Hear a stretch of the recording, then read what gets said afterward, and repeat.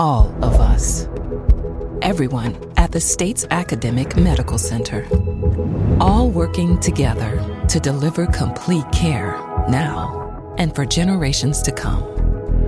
All over the state, including hospital and clinic locations from the Delta to the Gulf Coast.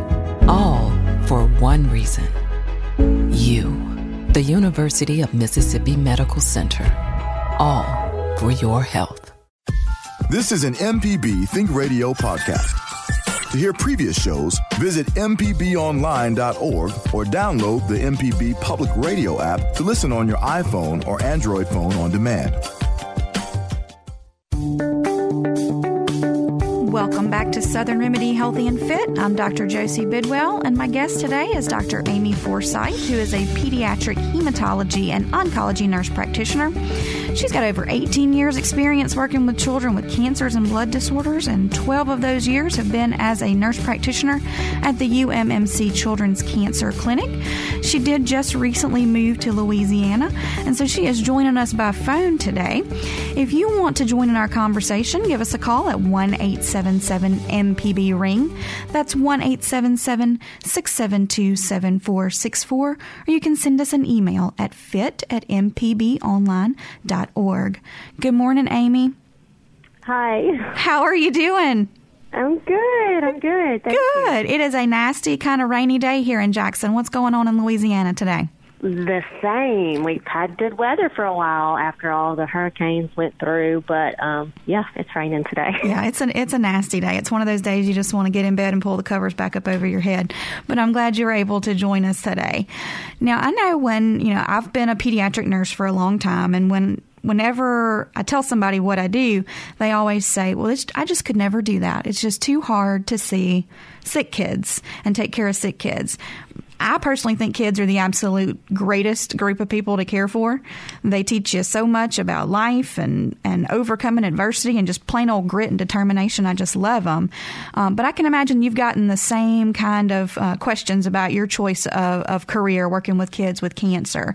Tell me a little bit about why you picked that as a career focus. Yeah, you're right. Every time someone hears what I do, you get the, oh. Right, oh, why would you do that? Yeah. Right. And actually, to be quite honest, when I first went into nursing school, I did not want to do pediatrics for all those reasons. Mm-hmm. That was the one thing I was like, yeah, I'm going to take care of adults who, will take their medicines without complaining, who won't cry when I walk into their room because they're scared of me. And of course, it's a sick child, Right. Everyone, I think, just has a weak heart for a sick child. And so I had no plans whatsoever to go into pediatrics. But in nursing school, we did our clinical it wasn't at the Children's Hospital, so obviously it was a hospital that didn't have quite as many pediatric patients. And we had the 2-day rotation on the unit, and I think there were 4 whole patients those 2 days. So we were splitting them, and one day we were doing a lot of studying, but I was assigned to a little boy. And to this day, I cannot remember what his exact diagnosis was. I just remember, having to learn about it and explain it, to my other classmates that it was a pre-leukemia. So my guess is it was either aplastic anemia or myelodysplastic syndrome, but I don't remember. But he had a Broviac, which is at the time, a lot of them use chemoports now, but back then they were mostly using Broviacs, where you would put the chemotherapy in, and instead of being hidden under the skin, it's just a long tube that is bandaged. It goes directly into their skin, but it's bandaged up to stay, and the tube just kind of hangs out just there kind of, all the time. Yeah, just a little tail hanging out. Which can be a pain. Yeah, it can. For, a little boy, but who would like to run around. And so here I was, this was my assignment, is I was petrified to go into the room, Imagine. And he was there, and I think his grandmother was staying with him, and he turned my life around. He was fun and happy and didn't complain about anything. Medicines, no problem. We colored. And I think I was so struck by the strength of that little boy sitting in that bed, and realizing how wrong I was. And I just fell in love right there. And, everyone wanted to hear about him.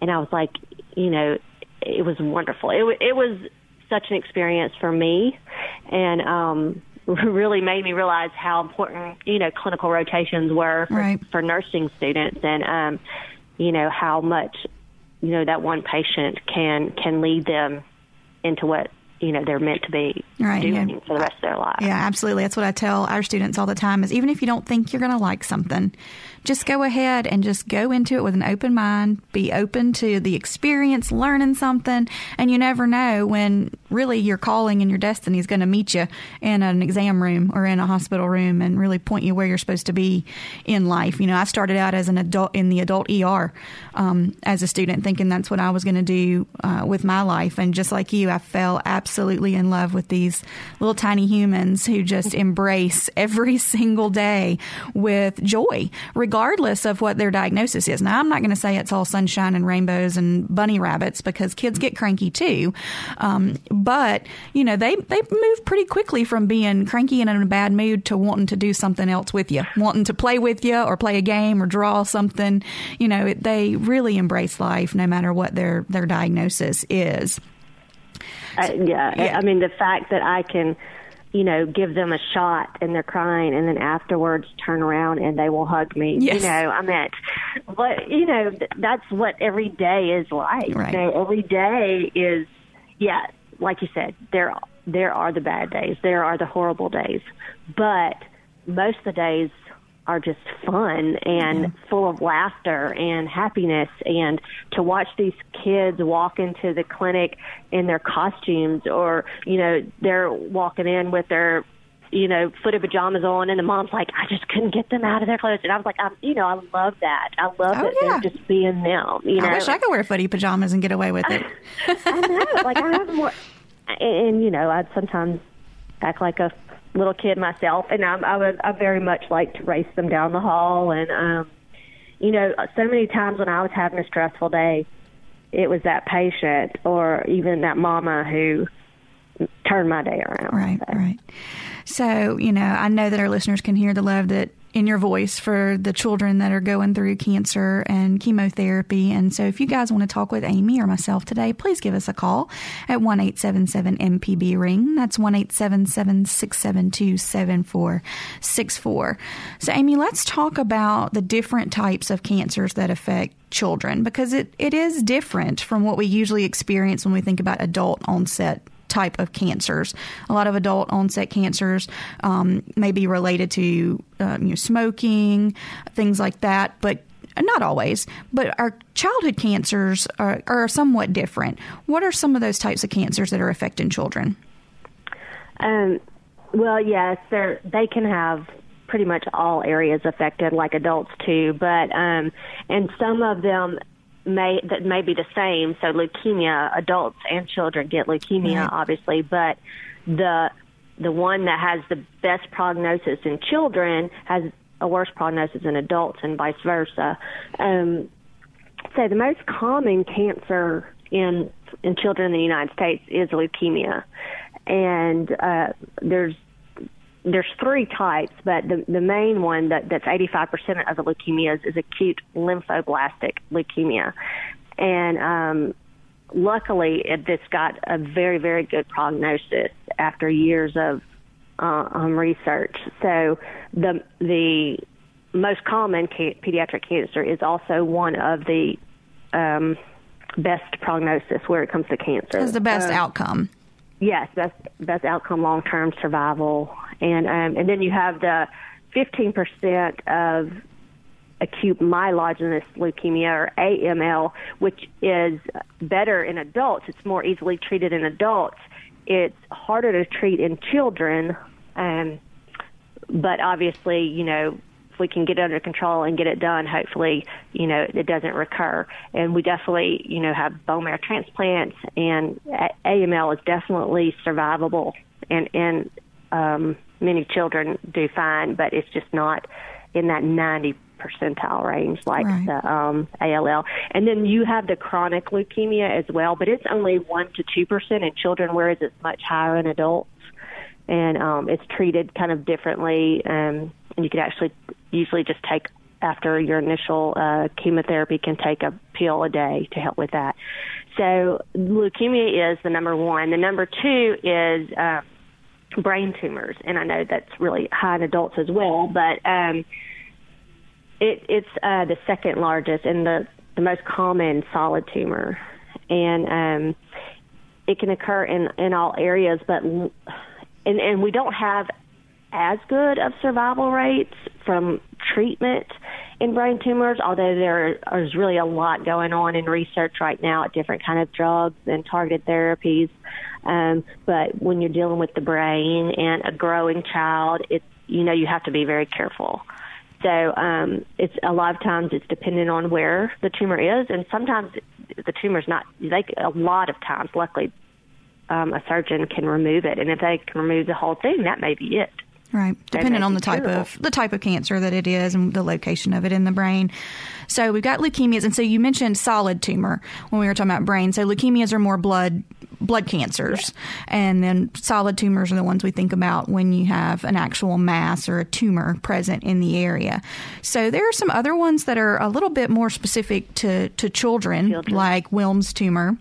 Right. So talk to me about Wilms tumor a little bit, because I've seen a couple of cases of that, and it's really probably not well known by a lot of folks. It probably isn't, and it's actually luckily one of those other very good prognosis. It's Wilms tumors. And so Wilms tumor is a tumor of the kidney, and many times you won't even know that they have it, and most of the times it is found by a provider or a mama. Either they've gone in for a checkup and the doctor or the nurse practitioner is feeling on their belly and they feel a mass, or the mama is changing their diaper and says something is hard in their stomach. There's a small percent that will have blood in their urine, but usually it's just a mass that they feel. Mm-hmm. And we remove the tumor, and that's another one that, depending on what stage it is, they may or may not even need chemotherapy. Right, it may just be removal of the tumor. It may just be removal of the tumor. Depends on genetics. There's so many things now that we can actually stage, different cancers and actually know whether to give them harsher treatments or if we can back off. And so Wilms tumor is definitely one of those. They can go from just surgery to chemotherapy and radiation as well. Neuroblastoma is also one of those cancers that we see. Luckily, it's very, I would say it's very uncommon. It's probably a lot more common in tiny babies than we know, and they've actually found that if they're an infant and it's a small tumor, a lot of times it just regresses on its own. And just goes away on its own. Right, and so we may have a lot more babies who have it, but luckily it just regresses and we never know.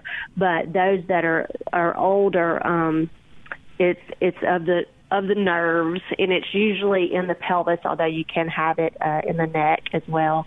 And those are usually easier to treat, probably because you see symptoms quicker. Right. But most of them are in the belly, and sometimes they'll just be losing a lot of weight. A lot of times that's what's happening is it's growing and they're acting completely fine. If they're not complaining about any belly pain or anything, that's another one that can take a while to kind of diagnose. And it does require surgery, and most of them are going to require chemotherapy and stuff too once you're outside of that year age. It's a lot of them are hard to find until you start having some symptoms.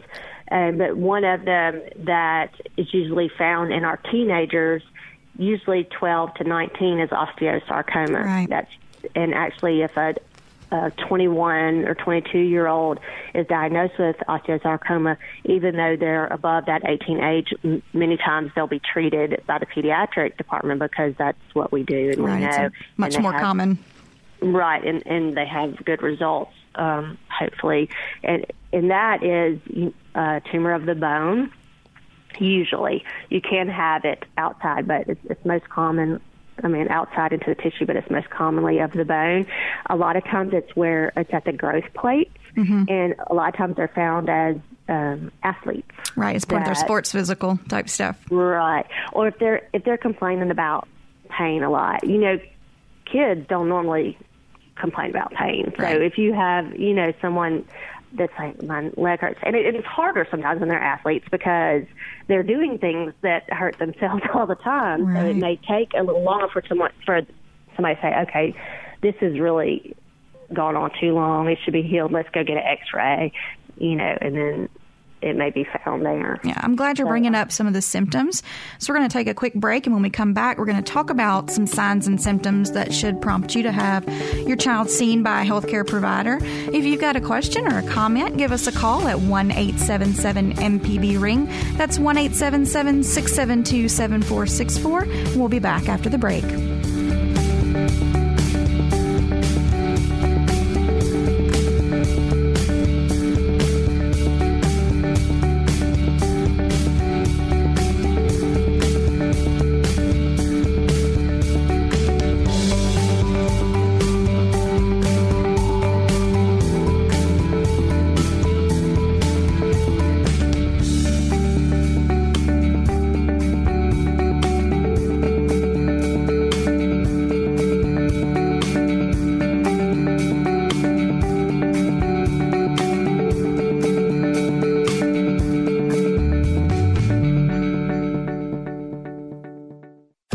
This is an MPB Think Radio podcast. To hear previous shows, visit mpbonline.org or download the MPB Public Radio app to listen on your iPhone or Android phone on demand.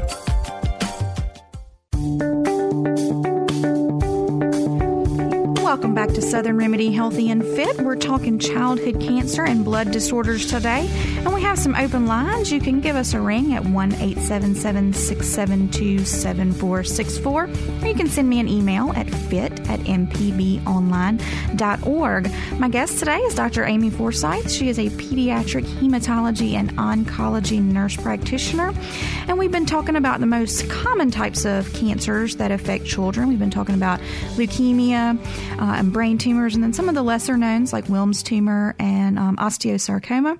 And we briefly got into some of the symptoms before we took a break, and I want to pick back up and talk about that because, Amy, a lot of symptoms of childhood cancer can be pretty vague or can be caused by other health issues. So we certainly don't want to have everyone run into the healthcare provider thinking something's wrong, but there are some red flags that should prompt someone to see a healthcare provider relatively quickly and get that taken care of. What are some of those things out there that we can be looking for?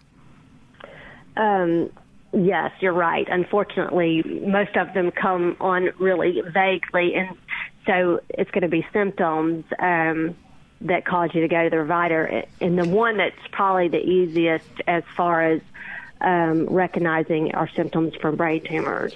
Right. And especially if a child is having early morning headaches or vomiting, when they wake up in the morning, it can be from pressure that is built up in the brain. And as they go through the day, all that fluid and everything's going back down, so they may start feeling better. But if they're waking up every morning with headaches or they're having vomiting in the morning, that's a red flag.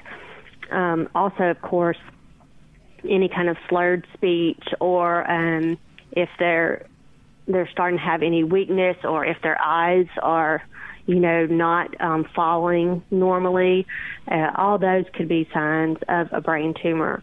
The other, like leukemia and things like that, like I said, with the tumors are usually harder to determine, and that can be part of the frustration by parents and providers. Is a lot of times it's just little things like leukemia. A lot of times the child just got, colds here and there, or they're just tired, more than usual, and just little things. And you'll look back a lot of times and see, yeah, well, they'll be like, yes, well, we took them to the doctor here and here and here, and every other week we're going to the doctor, and they were having these fevers, and right, because they were having symptoms before possibly if they did have a CBC, a blood count. Mm-hmm. They may not have even seen it in the blood count yet, because it takes a while for all those bad cells that are being produced in the bone marrow to get out into the peripheral system, so that when they get their finger stuck, you won't always know the first time right you stick it that they have leukemia. So that's one of the things that I would, I guess, be concerned about, is if they were sick all the time, several times. Right. Yeah. If this is 3 weeks and they're running fever off and on for no reason, and if they have, and of course it's hard sometimes if they'll go to, their primary physician, and then they have the fever in the middle of the night, so they take them to an ER, and they're seeing different people that cannot see the overall picture. Right. And so they may not even get a blood count. Right. There's 3 different people. But if you're going to the same one, they're going to say, oh, well, 2 weeks and this fever's been going on, let's check a blood count. Or, the parent can ask for it, say, look, this is concerning to me. Another thing is, so when we're talking about leukemia, obviously I'm talking about infection where the white cells aren't working well, can cause that. Fatigue is the red cells not working well or being pushed out. And the other is platelets. So that can be an early sign, too, is bleeding. Right. So if they have a bruise that an injury, and it just won't stop bleeding, it just won't clot, or they've got a lot of little bruises all over, little petechiae, it can be other things. So I definitely don't want, a mom to say, oh my gosh, my child has all these bruises, they must have leukemia. That is definitely not, not the case, because, I'm a mom of boys, and my kids' legs look like I just smack them with a switch all the time, because they just keep little bruises all up and down their legs. But what you're saying is, leukemia is a blood cancer, and really there are 3 main types of blood cells that we're talking about. There's those red blood cells, there's white blood cells, and there's platelets. And the red blood cells are what give us, what help carry oxygen around, and so what gives us energy. The white blood cells are what fight our infections, and the platelets are what help us not bleed to death, make clots and that kind of stuff. And so when leukemia is happening, there's an overproduction of cells, and it kind of crowds out everything else. And so you'll get not enough platelets. And so you may see that, usually what I see is a bruise that's kind of it doesn't match the mechanism of injury, if that makes sense. So, it was a little bump, but it turned into a massive bruise, something that was much larger. Right. Something that was just much larger than what you expected it to be. And then, just multiple ones. Every time they get bumped, something makes a bruise there. From the red blood cell perspective, then that's the fatigue that you're talking about, where they're just not able to do as much as they could previously. Now, everybody gets tired from time to time, even kids, even though you think your kid never gets tired, because I swear mine just run.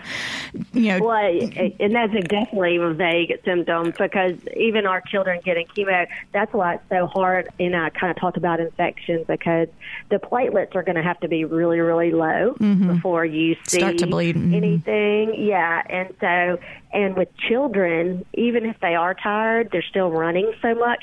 So it's usually the infectious portion that you're seeing with most of the cases in the children. Yeah. And, infections in kids, kids, they love to share their germs. And so, most kids wind up having somewhere between 6 and 12 colds in a year. So it can be very difficult to separate that out. But just like you said, it's things that aren't going away, things that, fevers that are hanging around for longer than expected. Most colds, you just run a fever for a day or two as a child. They don't hang around for days and days and days, or they don't reoccur week after week after week. So those are all some things that you would look for in that. And you mentioned the brain tumor type symptomatology with that. The early morning headaches, the vomiting, the slurred speech. Another one that I'll see sometimes is alterations in gait. So, they're not able to, they have a change in the way they walk. They have a limp or they drag their leg or something along those lines that are a little bit different from how they were normally acting, and there's no injury around from that particular area from that. Is that something you see too, some changes in gait? Yes. Well, and a lot of times it's caused from pain, a lot of times in their feet, because those white blood cells that have been pushed out, or all those bad cells are in the bone marrow, and so they're crowding, and so it's pushing on that marrow. And a lot of times we will see them, limping and or having foot pain, even though they didn't do anything to it. So that is one of the symptoms in a lot of them. Yeah. A lot of times we chalk up, muscle and bone pain in kids as to growing pains, but really pain that persists, that's changing the way they walk, changing their activity level. That's not typical growing pains associated with just, your bones getting bigger and your muscles getting stronger. Those types of things do warrant an evaluation to make sure that there's not anything else going on from that perspective. You mentioned that Wilms tumor and those types of things are usually found by folks that are doing exams, or mamas and daddies.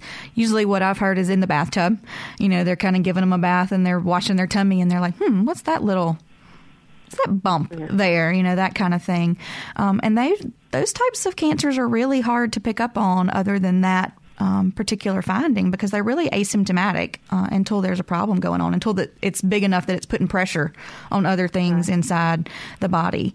So, that brings me to the guilt that's often associated with a delayed cancer diagnosis in children. And I want to talk a little bit about that when we come back from the break. We're going to take that quick break. And if you guys want to join us, give us a call at 1-877-MPB-RING. That's 1-877-672-7464. Or you can send me an email at fit@mpbonline.org.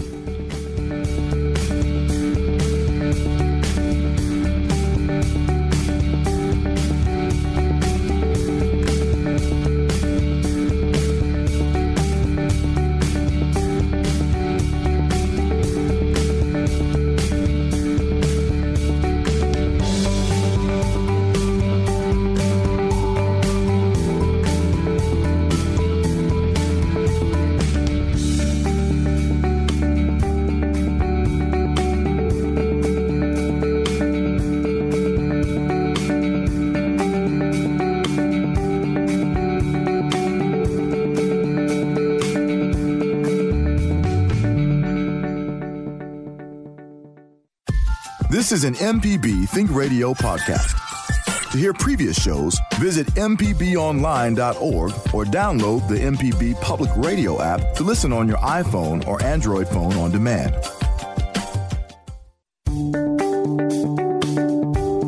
Welcome back. You're listening to Southern Remedy Healthy and Fit on MPB Think Radio. My guest is Dr. Amy Forsythe, who's a nurse practitioner specializing in pediatric cancer and blood disorders.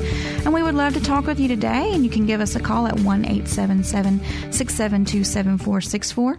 You can send me an email at fit@mpbonline.org. Now, Amy, before we went on the break, we were talking about how it can be very, very hard to establish a diagnosis of childhood cancer because the symptoms are so vague and are related to, can be chalked up to a lot of other things. And so that often leads to a lot of guilt from parents who feel like they missed the signs of cancer going on with their little ones. How can we help these parents? Well, yeah, there are really very few cancers that a child, a parent, or even a provider are going to catch quickly. They're not caused by what they eat. Obviously, they're not smoking.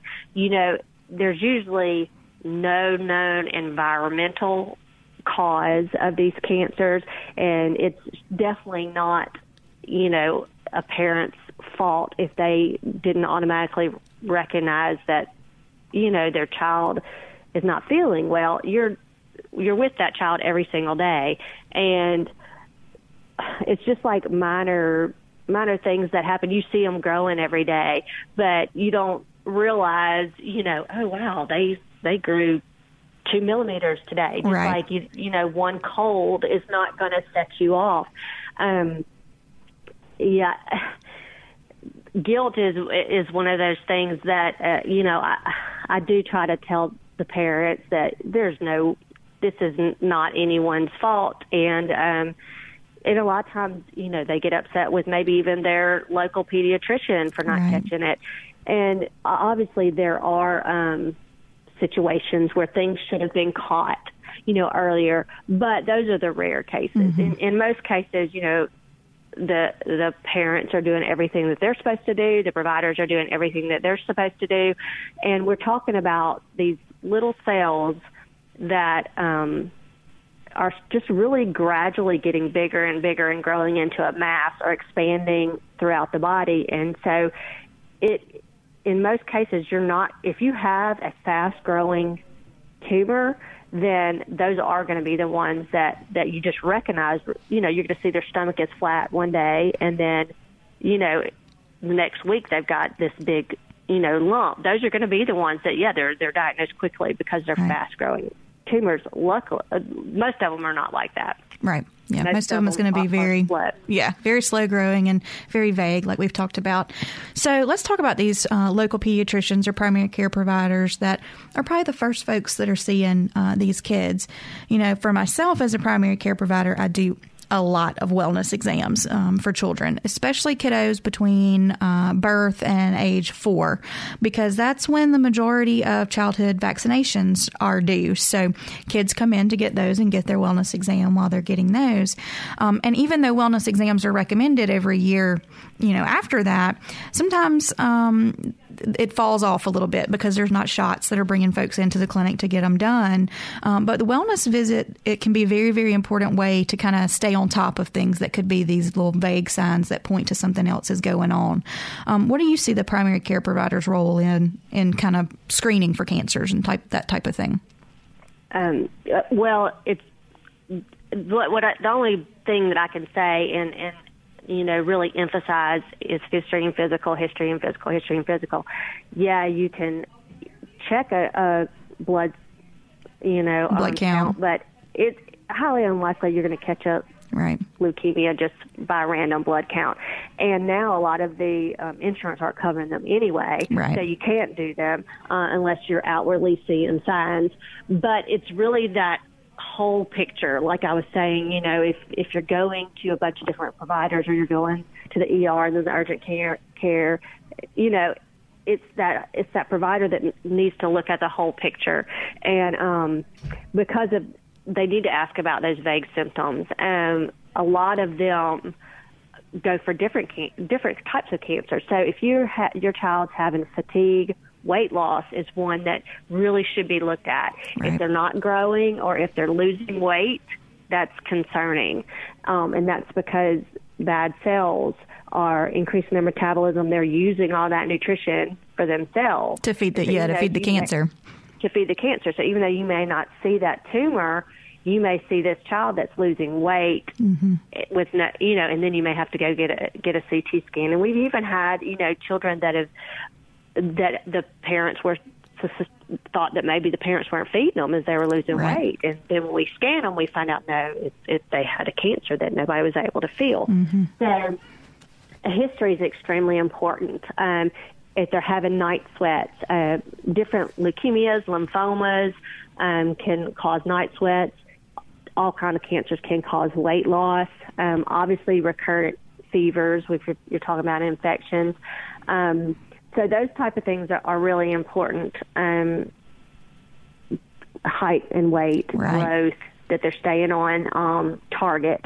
And then the physical exam, that's going to be another one of those things where if they happen to be there at that time, then you're lucky to have caught it. But then there are some other, like slow-growing tumors, or ones that aren't considered malignant, so that they're not going to metastasize, but they're sitting there and they're growing, and they can be caught incidentally, mm-hmm. like tumors in the ears. Right. And that so that the earlier you get them out there, then the less damage they're going to cause. So I know that, some providers get, with certain visits, they have tons of questions, and they do definitely go over their development and everything. And so it's very important not to get so caught up in all those little check boxes you have to check, but to actually put your hands on the patient and to do a really good total physical exam. Just because they're not having pain in their ears doesn't mean that they don't have something growing there. Or if you don't, test their hearing, you realize, in one ear they're not hearing as well. Right. So and palpate their bellies. Don't just put your stethoscope on there. Really a good physical exam can go really far for those slower, benign type of tumors, if you were wanting to catch them. Mm-hmm. Like that. From my perspective, I always try and tell parents why I'm doing the things I'm doing. Why I'm asking for your kid to be, kind of take off their shoes for us to get their height and weight, all that, because I'm trying to get a consistent pattern for that, and always plotting it on the growth chart. Because some kids are small, and it's okay to be small, but if they've been, 50, 60, 70th percentile on their, height and weight, and now suddenly we've fallen off of that and we're, 30, 20%, somewhere along in there, that prompts me to look a little bit farther in that, what's going on that has their appetite changed, if they've been vomiting, that kind of stuff. And then from the physical exam perspective, just like you were saying, every kid should get their ears looked in, regardless of whether they're complaining about their ears or not. Another thing is looking in their eyes. So especially on our little babies, on our infants, when they come in, you may notice that we cut the lights off and shine a light in their eye. And the reason we're doing that is we're looking to see the reflection coming back at us, the way the light bounces off the back of the eye. Just like when you take when we used to take pictures with regular cameras that would give us red eye and that type of stuff. That's what we're actually looking for, is that red sensation, that red visual cue back at us. Because there is a cancer out there called retinoblastoma that will shine back at you kind of white, kind of like when you take a picture of an animal's eyes, and it shines that, that whitish, yellowish color back at you. And that can be an abnormal sign of that. Several years back, there was actually a child who their parent had just taken their picture and then posted it on social media. And a nurse out there saw the picture and saw that white color and was able to, speak with that family and let them know about the fact that needed to be looked at a little bit further. So there are reasons that we're doing things. There are reasons why I ask you to put them in a gown. So, because I'm going to look all over their skin to see if we've got any spots of anything anywhere, any of those little bruises you were talking about, any of those petechiae, which petechiae are like little tiny little pinhead red dots that are bleeding underneath the skin. So just like you said, a really good history and physical is so important, and really establishing a medical home, like you said, not moving from provider to provider if you can help it, really getting in with one healthcare provider that can follow your child for years so that we can, really get to know them and what their normals are from that. And there are some situations like hereditary, or even some that aren't hereditary, that can signs that can lead you to check on something, or screening. So like if a patient has a lot of cafe au lait spots, if they have, a certain number of brown spots or the odd freckling on them, that can possibly lead to a diagnosis of new neurofibromatosis, and that can make it more common for those people to have brain tumors. So there are things that you're looking at that may not even be a cancer, but can be one of those diseases that can predispose. If you've got hemihypertrophy, so if you have one leg that's larger or longer than the other, then that can go along with Wilms tumor. And so in some cases, those children need screenings, ultrasound screenings, just to make sure that that's not developing as well. So sometimes it's not a specific cancer or tumor you're looking for, but signs of something that can make them more prone in the future to develop tumors. All right, those are some great tips, and we're going to take a quick break. When we come back, we're going to pick up and handle some of our emails that have come in from callers and listeners. And if you want to join in our conversation, now is the time. Don't wait until the last few minutes. You can give us a call at 1-877-MPB-RING. That's 1-877-672-7464.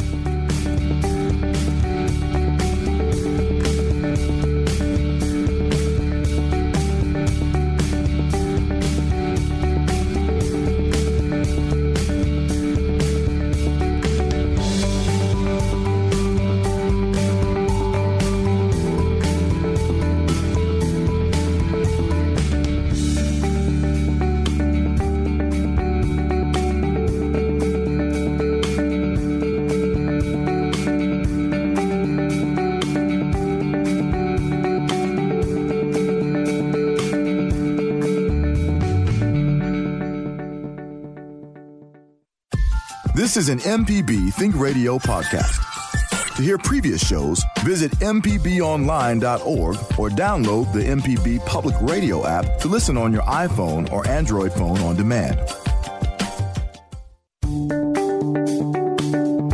Welcome back to Southern Remedy Healthy and Fit. I'm Dr. Josie Bidwell here with my guest, Dr. Amy Forsythe, who's joining us by phone from Louisiana. And we're talking about childhood cancers and blood disorders today. And we have been talking about kind of signs and symptoms of that, best ways to go about seeing a healthcare provider to get that taken care of. And we've had some emails that have come in, some folks who have called and not been able to stay on the line with us. And so we want to get to those. And the first one we're going to get to is about skin cancer. And the question was, can skin cancer be hereditary? And what are the signs of skin cancer in children? Skin cancer in children is extremely, extremely rare. In all my time, I've probably seen one or two that have actually had a skin cancer diagnosis. It's not really hereditary at all. Now, you may have a mother or a father who's very pale and prone to, damage from the sun, who, that child may be as well from those type of characteristics. But as far as, dad having basal cell carcinoma definitely is not going to mean at all that child is going to have it, and it's not going to be passed down through genes or anything. So it's very, very, very rare. Usually when we see problems with the skin that end up to be a cancerous source, it's usually not skin cancer. Mm-hmm. It is there's a certain type of lymphoma that's very rare also, that you can see on the skin. It's little bumps all over the skin. Or you may have a child who constantly has sort of like an eczema type pattern where they're always peeling, especially around their face, and their ears are always draining. And that can be a sign of what's called Langerhans cell histiocytosis, which is very, very rare as well. But the type of skin cancers that we see in adults, basal cell and melanoma, all those are very, very rare in children. You may get a teenager every once in a while that may have a melanoma, but like I said, maybe we've had one that I can think of in my 18 years. So it is extremely rare. Obviously, the signs and symptoms, if they would be just like an adult, would be a mole that's changing, that's bleeding, that's irregular, that's has different colors within it. But luckily, most are from damage from years of the sun. So I say, slather them in sunscreen now, because it is now when, they're growing and those skin cells are forming, that you're putting them at risk for skin cancer later on. And I remember being at a restaurant one time, and the little boy was real, real tan, and the grandmother was like, no, you don't need to put some sunscreen on him. He needs to have a little tan or whatever. And I was just like, oh, no. No, please slather him down. Yeah, I agree. It's about, genetic predisposition, kind of what you were talking about. Some folks are more prone to burns and that, skin sunburns and that kind of stuff. But it really is the interplay with environment. Regardless of your genetic makeup, it's the amount of sun exposure that you're going to wind up getting. So, I always say we have just a few short years with our kids before they grow up and no longer listen to us. So as long as I can catch them and hold them down, I'm going to slather them up with that kind of stuff. But, any mole on yourself or your child that is changing, it's growing, getting bigger, the edges are getting more ruffly or irregular. It's not that pretty little round shape. It's bleeding. The colors are starting to change. All of that needs to be seen by a dermatologist to have that, really looked at and evaluated. Now, there's one other email that's come in that I want to get to because I feel like it's something that a lot of families are probably dealing with. The email states that we have a child who has a diagnosis of leukemia, but she has some siblings. She's got a older brother and an older sister, and actually a younger brother as well. How do you have that conversation with the siblings of a child that has a diagnosis of cancer? How do you talk to those kids about it? Because it's got to be scary for them. It is. And I will tell you, though, children are more keen than we give them credit for. And a lot of times, I think. And, of course, those siblings may be too busy to see the changes, but usually that child knows that they're sick. And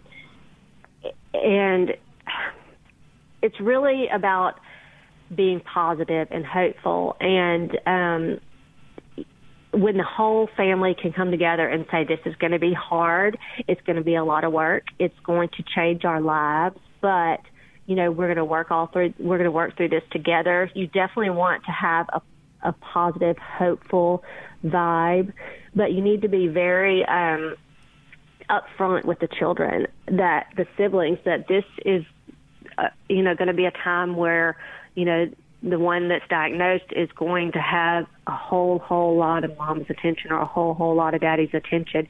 And because it is very stressful on the other children who they have their own guilt, survivor's guilt, if you will, sort of that, my sibling is sick and I'm healthy.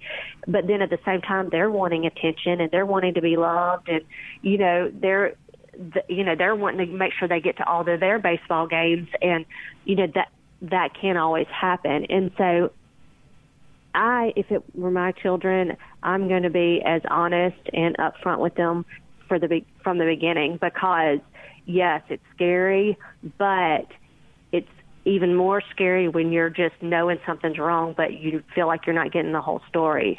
So, wondering what's going on, how sick are they really, and giving them that time if they are really sick, and to spend with, one-on-one time with that sibling too. Right. So, you want it to be as normal as possible, but it's very important, I think, from the get-go to explain how things are going to be different and that they love each one of them the same. And,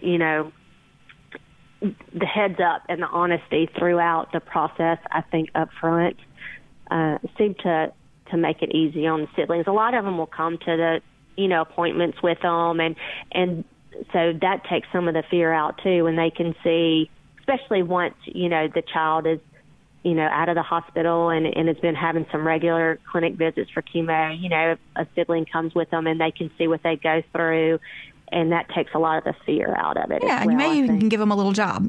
They can hold this for you while you're doing things. I always try to make helpers out of siblings when they come to appointments with kids, because it gives them a sense of, that they're helping you take care of their brother or sister, and they feel like they're contributing to the thing, because sometimes they do kind of feel, pushed to the side when they're not the center of attention anymore. So, those are all really great things for listeners out there. You have we're out of time. I can't believe it. Do you have any parting words for those who may be struggling with a friend or a family member who's going through a cancer diagnosis?